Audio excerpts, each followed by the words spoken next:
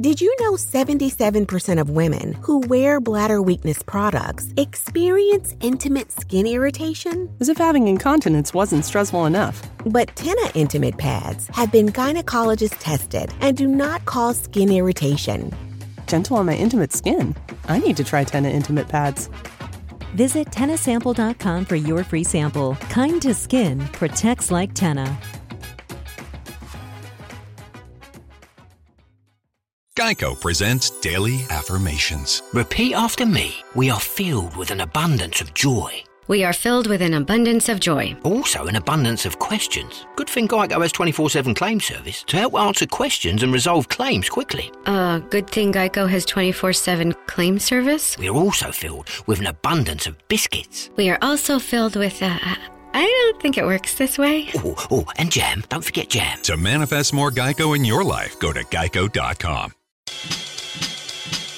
1, 2, ready for the interview. In a few, get a cue live on the laptop. Watch what I'm gonna do. Welcome to the show. Let them know we got a point of view. Hey, yo, let's have a combo. Say what you feel, be real. That's the motto. Real talk pronto. Dr. D, PhD, hit an intro. Hold up, wait. Gotta be social. Network global, a home for the local. Gotta be social. Network global, a home for the local. All right, Miss Marci, you got an interesting story to tell. We got to hear all about it, you know. Oh boy. All right. I mean, it sounds like fun, trouble, information, all of it, all mixed into one. Yeah, it's been eventful. It's definitely been unexpected and eventful. Unexpected. What do you mean, like, by unexpected? What's the big part of the unexpected aspect of it? What hasn't been? I think what I learned from a very young age was that you have no idea. You could start off in life on one track and think it's going to go one way, especially when you're little. And then life just goes, I don't think so, and completely changes things. And for me, it kept throwing things at me that I couldn't catch my breath and sort of go, okay, I'm here now. Okay, I'll deal with this, before it would send me in another direction that was really always challenging. And I couldn't catch up. And then when that happens, I broke, and that set me in a completely different, unexpected direction. So, yeah. Isn't that amazing? So, I mean, you wrote a book, and the title alone is extremely interesting about it. Let's start back when the unexpectedness started and kind of created the genesis for this book. Let's hit the rewind machine here. You know. All right. So for me, I will tell you, so when I started off in life, it's just, as I said, on paper, everything seemed great. I was the youngest of 3 kids, you know, sort of middle-class family in Canada. I was this very confident, feisty little kid. Like, I was always dancing and in plays and in shows. I played sports. I was also, I wrote a petition about my teacher in like the 2nd grade because I thought he was mean, and got everyone to sign it. And he actually apologized, and the principal, if I felt there was an injustice, I had no problem standing up for it. And that was great. And I was lucky enough that I had a mom who told me at a very young age, you have a voice and you have every right to use it. So she really supported that in me. And that's a great way to grow up. I felt very loved and very protected, very young.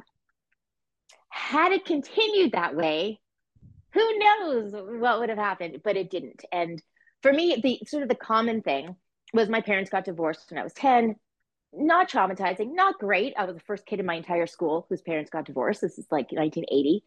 My father left my mom with 3 kids. And it was challenging, but you know what?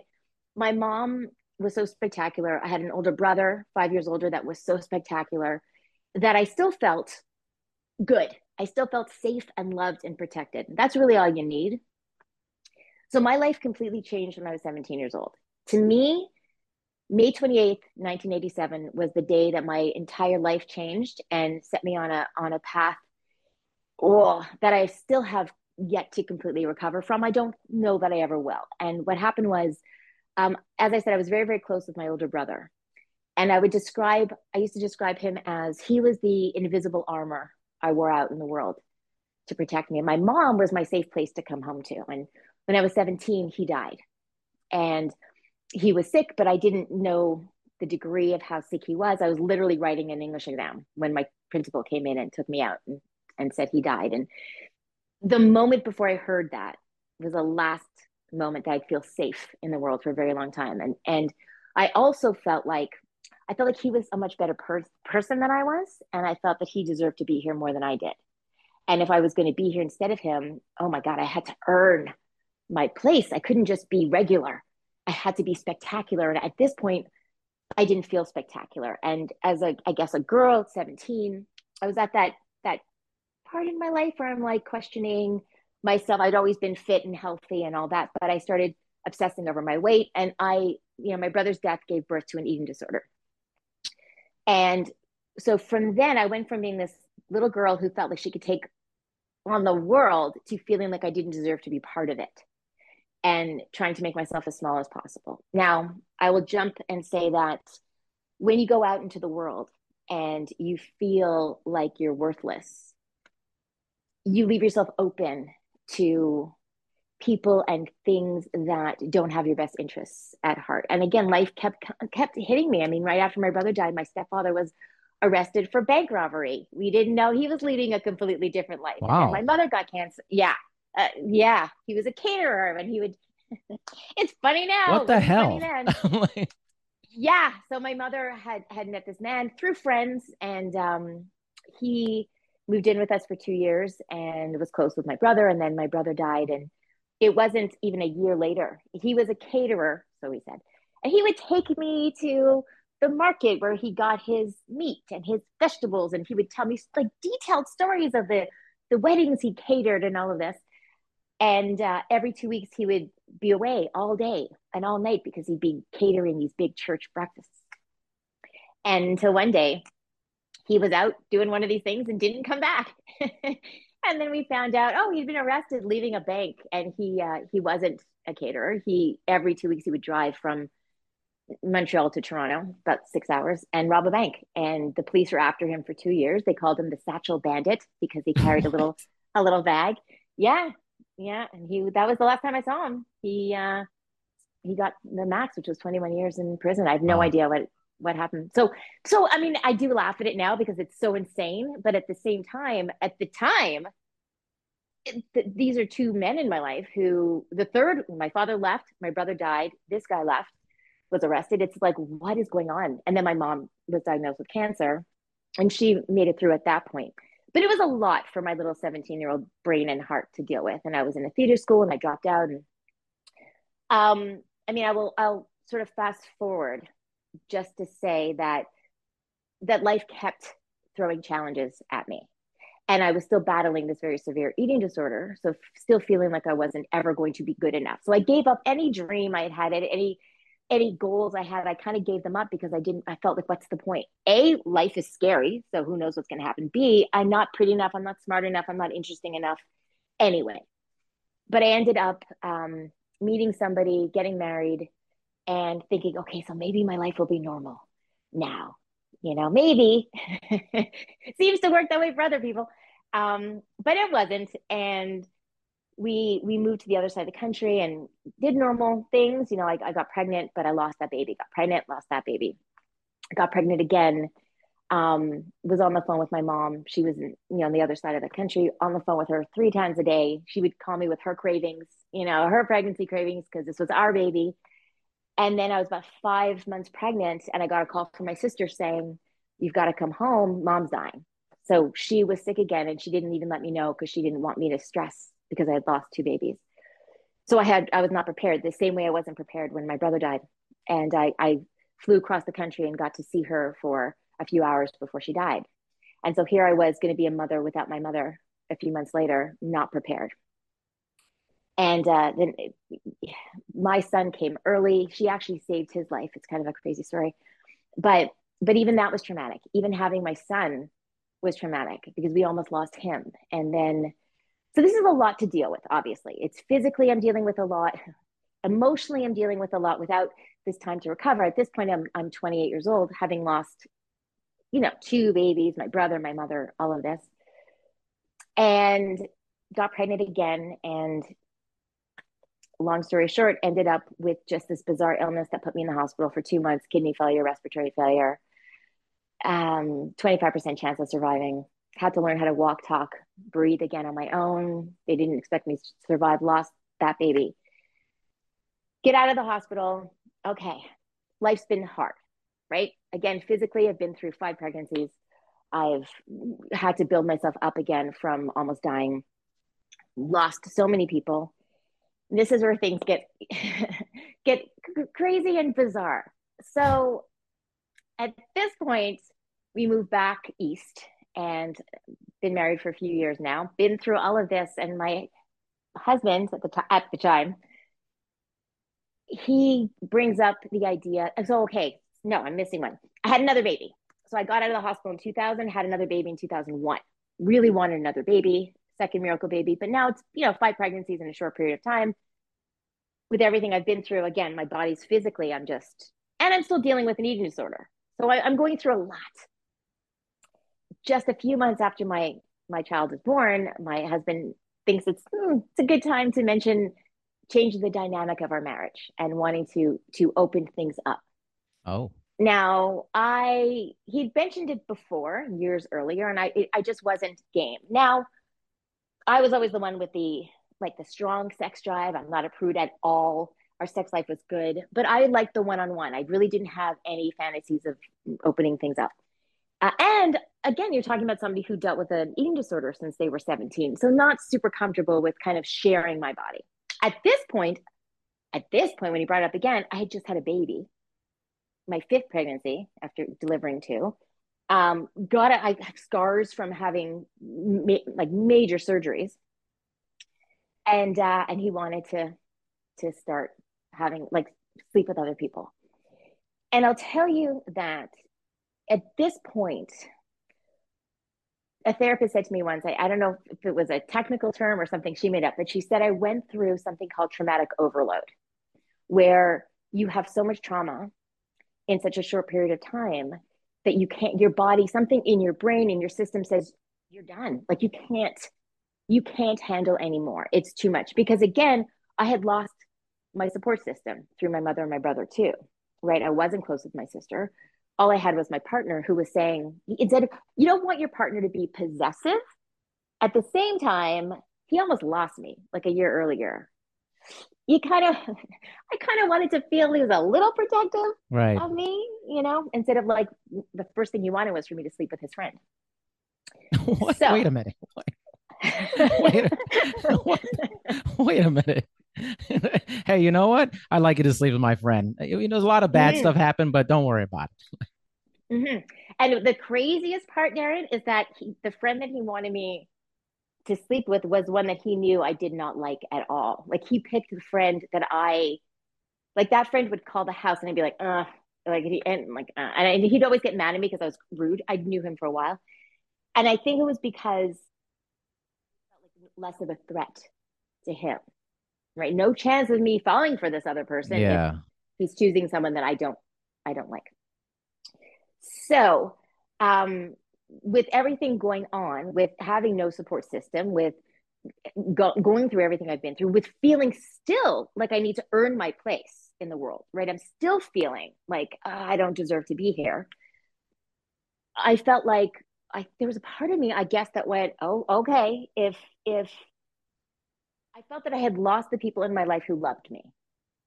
So because I also knew that this friend had a bit of a thing for me. So I thought, okay, so if I could be desired, then maybe that's something. And I was still so searching for some sort of self-worth. So we did that. And that was for me, that was a turning point because, and I say this in my book, I'm very honest in my book. And I will say that for me,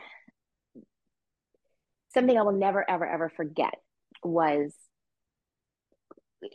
it wasn't quite a threesome. It was more like, oh God, this is awful. It was more like one at a time with me, right? But They were both there.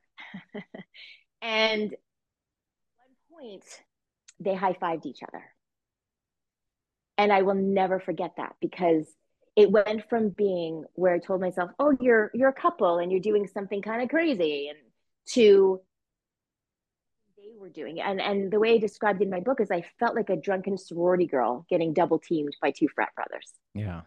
And that was really demoralizing. And that really changed things for me. And so from that point on, I felt like I served two purposes. One was to be the best mother I could be, because I had had the best mother and lost her when I was 28. And I thought, I also, because I had almost died when I was 29, I felt like, I don't know how much time I have left. Like, I still always feel that way. I don't know. Could be tomorrow. I have no idea. So I needed every memory of theirs to be so good. I just wanted them to feel loved every minute. So that was one goal. I needed to just them to be the happiest, like kids that felt the most safe ever. And I felt like I needed to find my validation through the sexualization of my body. If I'll be, the greatest mom, but also I guess this like sex toy for my partner and whatever. Thus was the catalyst for this double life that I started living for a little while. I mean, this is wild. You know this, right? This is like a really wild situation. It sounds exhausting. Yeah, you're speaking about it. And it's like I'm getting hit over the head with story after thing after turn, and it's like, wow. It's like, man, if somebody you think you have problems, you never need to reevaluate it after hearing this, right? Like, I mean, so what happened after that? Because clearly more things started happening. I mean, the book is about lies, loss, lap dances. You clearly went on to other things beyond this. Yeah. So I'm trying to think of it. So what happened was, we did fall into this thing of opening things up, and then he wanted to go to like swinging clubs and try that stuff. And I will tell you, I make it very clear, I wasn't forced. It wasn't where I was like, being dragged. It wasn't. There was a part of me that did get that validation, even if it was temporary. And I was still, again, dealing with the body image issues, even though I was really fit and all of that. But it did give me this feeling of, okay, again, if I can't be loved, maybe I could be desired and wanted and that. But I didn't like the feeling of being controlled. And I felt like I didn't have much say as far as who we were with and the things that we were doing. And I didn't like that. For example, if we go to a swingers club and he would get to choose who we were with, I wouldn't. He never wanted me to be with anyone that I felt was attractive. It's obviously an insecurity thing. But then if I were to, during the day, go to a coffee place and come home and say, oh, I was sitting there and this man came over to talk to me, he'd be like, well, what kind of vibes were you putting out? You must have been putting out vibes, kind of thing.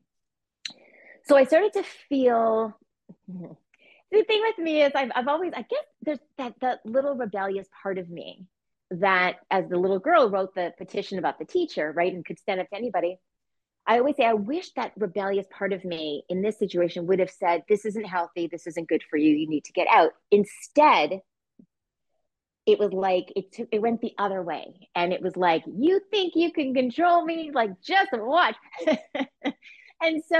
And I was getting attention. I was this hot little number, you know what I mean? I was like 31 or whatever. So I always say I went rogue. So I started, it's not good, but I would absolutely be with my kids when they weren't in school, when they were quite little at the time. I mean, I was there with them every minute. But then when I wasn't with them, if they were in daycare or if whatever, if somebody looked at me, if a man looked at me and gave me attention, I'd go. Like I was sharing myself way too much with the wrong people. And I wasn't confusing lust with love. I wasn't, I never felt good about it, but it did make me feel some value, even though there really wasn't much value in it. And then what happened was I had met a trainer at my gym. I was still obsessed. I would go to the gym. I belonged to two 24-hour gyms because one of them had the audacity to close on like Christmas and like early on Sundays. But I was the only one there at like 2 o'clock in the morning, 3 o'clock. Like I thought, sleep? That's so lazy. Like there's so many more hours in the day if you don't sleep. So I was going to the gym obsessively. And I met a trainer who was like, oh, I can get you to look like a fitness model. And so I was like, okay. So it was a very rigorous routine, like really starving myself and working out. But he was extra, right? You had to pay for this kind of training. Now I had toddlers and I wasn't working because I was home with them. And I felt guilty spending money that was for the household on myself. I mean, I was someone who went to the hairdresser once a year. I never shopped. I didn't spend money on myself ever. So I felt too guilty if I were to take the money that my husband brought home to use it on myself for a trainer. So I had to think, well, very normal. What kind of job can I get that I'm home with my kids all day, but then I'm making money? And of course, every mom would think stripping. Yeah, why not? It's just a natural progression. Well, what had happened was before that, we had gone to strip clubs together, and I thought it was fun and cool. And we'd go to places where they'd pull women up on stage, and so I'd go up, and I thought it was fun. So then I thought, well, that makes sense. I like to dance and whatever. So there was a chunk of time. I mean, I only did the dancing thing briefly, but there was a chunk of time when I would go days without sleeping, because I would be with my kids all day, and then I'd put them to bed.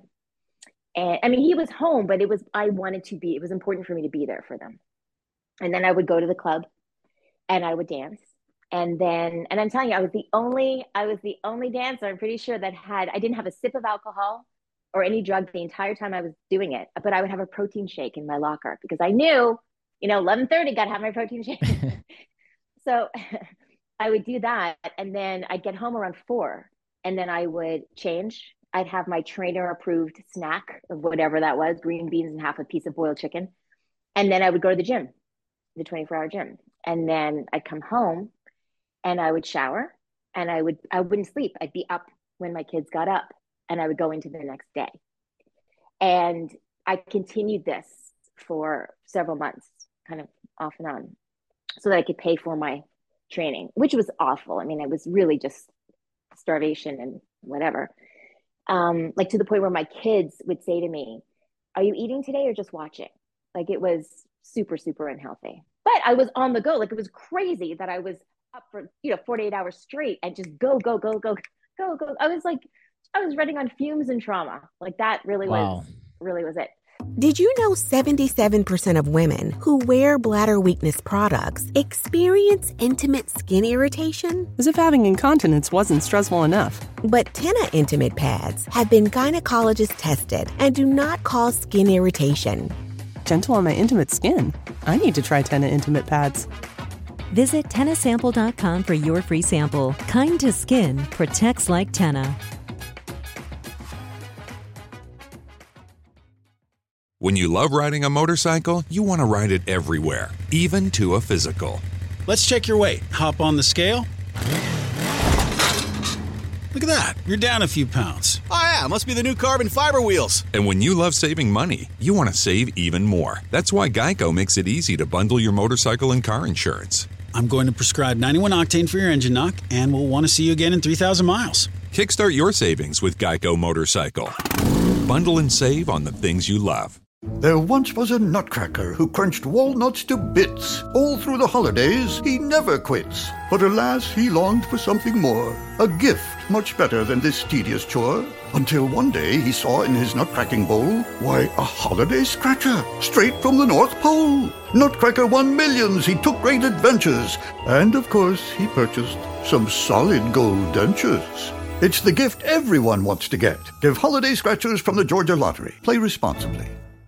And then from there, I just, again, I started these kind of, I don't want to say relationships, but I was getting out there, let's just say. And I think my husband knew, but he didn't want to know, because I think if he stopped me from doing the extracurriculars, then I think he was afraid that I would stop what was going on between us, right? Because our sex life was still good and we were still doing things. And so I was just in this free fall, and feeling really bad about myself. Like I would feel terrible. And sometimes I would be with somebody, let's say, in order to punish myself. Like I felt like I'm such a bad person for doing this.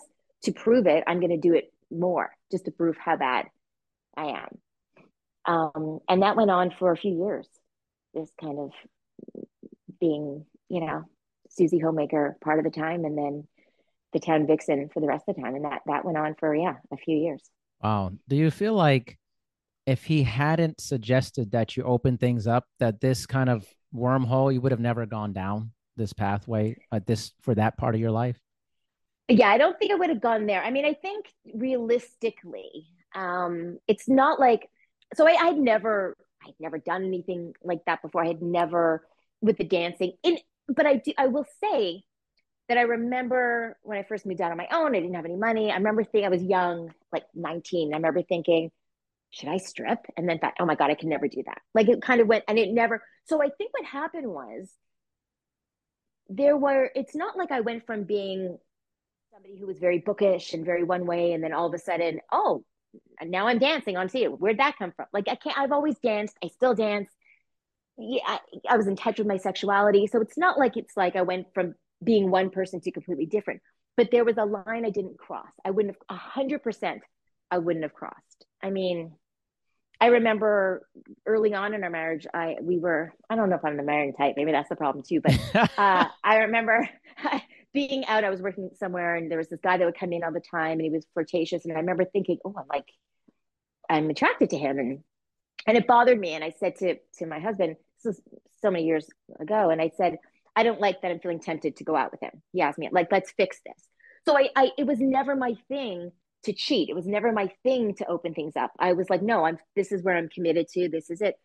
But yeah, once I felt like he doesn't care, and it's fine with me. It's kind of like I felt like if it's okay for me to sleep with people he chooses for me, like then it should be okay for me to sleep with people I choose for me. Like you can't pick and choose that way. It's still my body. And I think the difference is with men and women, to generalize, I think men have an easier time at compartmentalizing things, right? So I think for him, he thought I could be Marci during the day and then be this kind of sex toy at night and keep that separate. But I couldn't do that because it's still me. Like it's still me the whole time. And even though there were times I felt completely detached, and I did. I mean, I talk about how there was one day I remember looking in the mirror and literally saying out loud, who are you? Like I was so disconnected from it. I literally didn't recognize myself. But I'll tell you something else that I remember, and it was like such an awful thing. But I remember one day specifically, I had been dancing. I'd come home, had my snack, gone to the gym, and I'm at the gym. It makes me laugh now, but it's so crazy. And I felt myself get onto a machine like a certain way, like as if I was straddling a customer kind of thing. You know what I mean? And I caught myself and I'm like, holy, did anybody see that? And I thought, oh my God. And it proved that I was still me. It wasn't like, oh, 7 a.m. Now I'm Marci mom. Like it just doesn't work that way. And so it does absolutely mess with you. And so, I mean, do I think my life was crazy anyway. I would have needed help anyway. It probably, my eating disorder, all of that, I had to deal with that. But it certainly, had he not wanted to open things up, it certainly wouldn't have gone that way. There's when people deal with things, they turn to drugs, alcohol, gambling, whatever. The thing about my story that's unique is that the way that I handled it was kind of unusual. And I don't think that would have happened had it been a different situation. I mean, did you have any inkling though that he wanted this type of lifestyle? Like before this happened, was there any indication that that's what he wanted? Like early on? Yeah. You mean like, yeah, no, because again, That's wild. I was like the crazy one. Like I was the one that had more partners before we got together. I was the one that was, he was very conservative seeming, which is what I kind of liked, right? Yeah. Like I come from all this craziness. So I kind of liked that everything seemed safe. So no, it was, it was really, yeah. And again, I didn't have, at one point years later, I said to my sister, who I'm close with now, but we weren't for years. We were estranged. So I didn't know my cousins. Like it was literally just me. And I said to her, because something else had happened, and I said, how did I not leave? Like when there were certain things that were going on. And she said, where are you going to go? Like, you had nobody, you had no one. And it's true. Like, so I lived with so much shame, and it took me a long time to forgive myself for certain things that I did, because I recognize now that I was just doing what I had to do to get by. Yeah. No, it makes a lot of sense. So how did you get out of this cycle? Like, how did it start to like dissolve and end? Like on this part of the Yeah. story. So it oh God, I'd love to say it stopped being dramatic, but Just okay, keeps so I'll being say dramatic, right? It just the hits keep coming. Yeah. it does. Okay. And again, I'm laughing and it sounds awful, but it's because honestly, it nearly destroyed me. And I have to laugh now because it's just so crazy. So there were a couple of times, because my story isn't things were good, then bad, then good. It wasn't like that. There were peaks and valleys. And what had happened was, and this is, I say this now because there were a lot of things in my life that I carried shame around for 2 decades. But the biggest one, the one that I was terrified would come out, the one that I hated myself for, was the fact that I was with a few men that were married.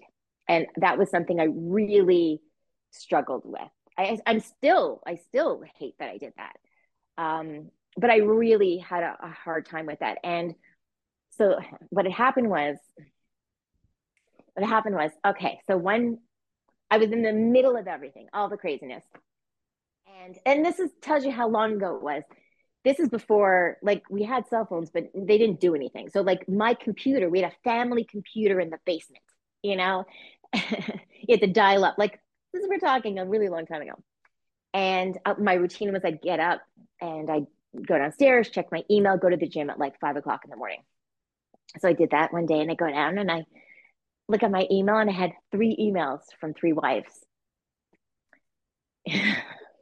Yeah. The same morning. So that was like, well, no, it was 2 wives and then a husband saying she knows. So it was this like, holy, oh my God. Like, first of all, I don't understand how men don't delete their texts, but that's a whole other story. I understand it.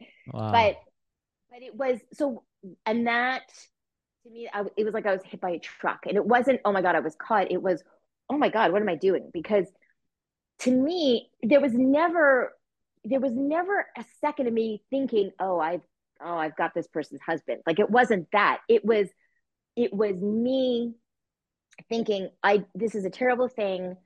I deserve terrible things to happen to me because I'm a terrible person.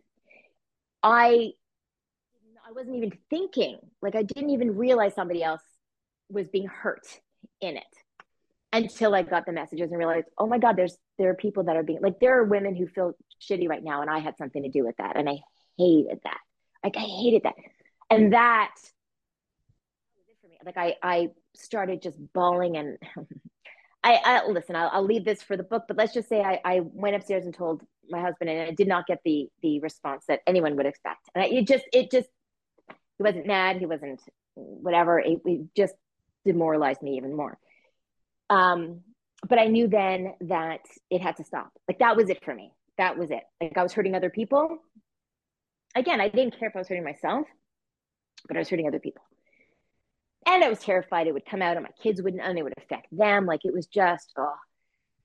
So I spoke to a therapist, and I had to stop all of the craziness, it was just to focus on just getting better. And I did. And so first I went into recovery for my eating disorder. And then I had been put on painkillers for these surgeries I had when I was sick. And I got off those. Oh, I didn't throw in. I also had, in the middle of all this, the doctors saw something on my liver, and I had to have part of my liver removed. So I had to deal with major surgery that way, and rebuild my body again.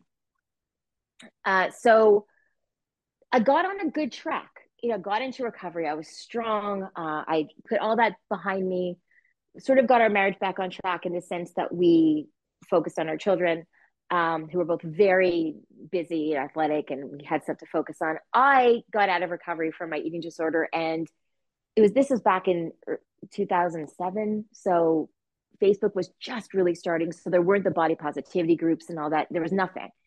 So I didn't like the messages that kids were getting in school about weight, about health. And I would hear kids talking about their bodies, and I didn't like, because I saw what I had gone through. So I had never dealt with the shame of the things I had done in my past. And there was this fear that I would be speaking somewhere and then somebody would come up to me and say, I know the truth, or I know you're not a good person, or go to my kids and tell them they didn't know about the dance, they didn't know about any of it. And so that kept me from living the life that I should have been living, because I still felt so much shame and fear. Oh my God, fear. I would walk through the grocery store, and I talk about this in my book, how there was one day I just done a workshop at a school and I'm feeling good and I'm walking with my children who are in elementary school. And this man walked by me and he kind of looked at me. And one of my sons said, why is that man looking at you like that? And it could have been he thought he knew me, could have been he was trying to flirt. But my thought was like, did you see me naked? Like, I don't know, and so, I mean, we're going back, it would have been 15 years earlier, but still. So there was the fear that he was going to say something. And it was such like an anchor around my neck, and it kind of set me back. And I don't know what the catalyst was, but I relapsed into the food. I couldn't stop doing my workshops because I felt like, how can I teach people how to feel good about themselves and to have self-confidence when I feel like I'm still a horrible person who's worthless? I started to feel like maybe, again, I didn't deserve to be here. Maybe my kids would be better off if I wasn't here anymore. And I crashed. My marriage wasn't great. I was feeling very unloved. I felt very alone. And then it got to a point where, this is only going back maybe to 2015, where I would drive my kids to school, who were in high school at this point. And every day for like a year, I would drop them off at their schools, and on the way back, pass an overpass and think, what if I moved the car a little bit to the right? What if I stepped on would it hurt? Would it be quick? Would they be better off? And that's a horrible way to live. And then I would cry every day and fix myself and take the kids to school and drive them. While I would drive them, I would say to myself, okay, make sure you sing to something in the car. Make sure you laugh at something. Like, don't let them see how sad you are. And then I had an interaction with a woman at the grocery store one day, and she said something about how she always saw light in me. And I was like, who? Me? Like, what? Like, and that made me think, maybe I'm not done yet. I felt like I was done. Like, I felt like you're given a certain amount of strength when you're born. And I felt like I had been through it. I used it all up. And so I had nothing left. And then I thought, but she's telling me she sees a light in me whenever maybe there's something I don't see. And that's when I decided to really make a change in my life. It took me a little while. It didn't happen overnight. But eventually, I left my marriage and started over and started sort of reclaiming myself. By the time I left, I had no idea who I was. I didn't know. I knew nothing. I had a therapist who said I was like a puddle of nothing, because I didn't know who I was. I'd lost my complete self. And since then, I've been building it back, and it's been surprising. Everything seems surprising here. It's just one surprise after another surprise. Truly an amazing story. I haven't heard one of these stories in a long time. When I first started my podcast 4 years ago, I had a couple of these stories, which I was like, wow, it's just, you just listen and you hear the explosions over and over again, and it recenters you in a sense to realize, like, there are different things happening in life to different people. And, but we always get stuck into our own thing. We don't realize, like, hey, there's a lot of trauma happening out there, like a lot. Yeah. And I think actually, sorry, just to say, I think what happens too is when you're going through trauma, I think you minimize it yourself. And I think that there are a lot of people who probably are going through hell and don't even realize it, in the sense that like, when I decided to leave my marriage, I remember it took me a long time. When we were together for 24 years, even after all of this. And it was because I kept saying, well, it's not that bad.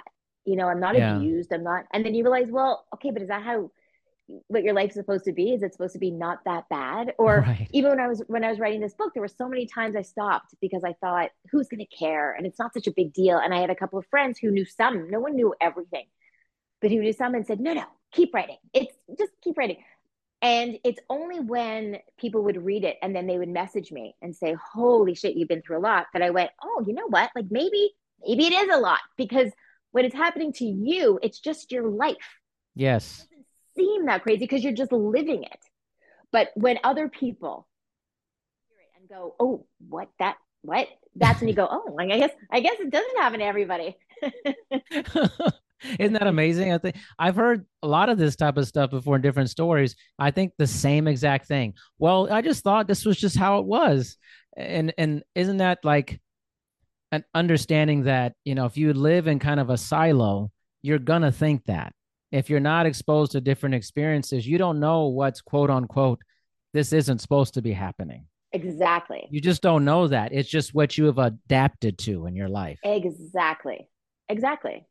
Yeah. And I say all the time when people will say, oh, you're so strong. And anyone who's been through any trauma hears that. And the thing that I'll hear also is, oh, I couldn't have survived half of what you went through. And that's not true, because like, luckily hopefully they will never have to find out. Right. I just had to find out. And I've said before, it's kind of like if somebody had come to me when I was 10 and said, okay, so here's your life in front of you. This is what the next few decades are going to look like. Are you good with that? I wouldn't have said, all right, I can handle it. I would have been like, no way. I'm checking out right now. There's no way. There's no way I would have, but I wasn't given that choice, right? It just happens. And so I think we're all stronger or more resilient than we think we are. It's just the lucky ones are the ones that never have to find out. They never have to prove it. And then the rest of us that do, I think you find that you have it. It's kind of like, it's there when you need it. You just don't, even if you fall, like that's the thing too. When people say, oh, it's amazing how you can just get up and keep going. No, I didn't. I fell a lot and I made a lot of bad decisions and I did a lot of bad things. So it wasn't easy.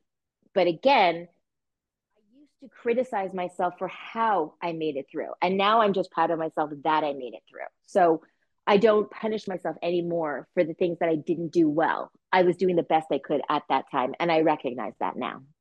I mean, what a great lesson. I mean, I think it's a great ending point too. I mean, what a great lesson. What a tremendous story. How can people connect with you about your book and your life? I mean, I think this is going to be very well received. Let's be honest. People are going to be like, what? You think? What? Well, I'm really out there. I'm really quite out there. Like, that's the thing. Once I let go of the shame and I hid it for so long. So that's the thing, is once I decided to put it in a book, that's huge. You were talking about all those secrets that I kept so guarded for most of my life, for at least 20 years. I decided I'm going to put it in a book. And I mean, my kids didn't know anything. And here I'm telling my children all this, and they've been spectacular. But I had to really risk losing everything to say, well, this is who I am. And I was ready to do it because I had to get to the point where I wasn't ashamed anymore, that I didn't care. Once I stopped judging myself, I was ready to be judged by other people. It wasn't going to hurt me, because I felt like if the things that had happened to me didn't kill me, being judged for how I survived them wasn't going to kill me. Right. The hard part was what I went through, being judged for surviving it. No, that's not going to hurt me. So I put it out there, and it was amazing. I really only got more love and people saying thank you for being honest, because then they came to me with stuff that they felt alone. Now they don't feel alone. Not everybody can share. Now it's like, now I can't stop. Like, now I'm so open with everything. I could tell. I'm completely unfiltered, and I still dance. If you go onto my social media, I'll dance and I'll lip sync. I mean, it's my thing. So I'm very easy to find on social media. Just my name, just Marci Warhaft, on Instagram, on Facebook, on TikTok, all of them. I also do resiliency training, which is marciwarhaft.com. I have my own podcast that I started called How to Ruin Your Own Reputation. And that came out of mine, right? I had to be willing to ruin my reputation. So I have people on who are living lives that people don't understand. And it's a way of saying, this is me, this is my life, I'm unapologetic, and listen, and maybe you'll learn and judge less. So How to Ruin Your Own Reputation. So just find me. I'm very easy to find. And my book is on Amazon, and it's also an audiobook. The Good Stripper, a soccer mom's memoir of lies, loss, and lap dances. Wonderful. Marci, I mean, that was it's shocking, honestly. I mean, it's like, but I just love your energy. Like, the audience, they don't get to see kind of the little conversation we have before we hit record, but I could tell you, for people who are listening, they're going to listen to this. I knew this was going to be great because Marci came on with energy, excitement. She just seems like a fun person. And I was like, yeah, this is going to be a great story. You just feel it with people. I'm sure a lot of people feel that with you when they meet you. They feel your energy and your zest and the joy that you have, regardless of everything. It feels very present, all these things with you right now. I love that. Well, I always say that I've cried enough tears in my life. So when I want to dance, I dance. And I literally am known in my neighborhood. I will dance down the street. I dance at the grocery store. I dance everywhere because life is hard. So find the things that give you joy and do them often and unapologetically. Love that. Love that. Marci, thank you so much for being on. I really appreciate you. Thanks for the chat. I appreciate it. When you love riding a motorcycle, you want to ride it everywhere, even to a physical. Let's check your weight. Hop on the scale. Look at that. You're down a few pounds. Oh, yeah. Must be the new carbon fiber wheels. And when you love saving money, you want to save even more. That's why Geico makes it easy to bundle your motorcycle and car insurance. I'm going to prescribe 91 octane for your engine knock, and we'll want to see you again in 3,000 miles. Kickstart your savings with Geico Motorcycle. Bundle and save on the things you love.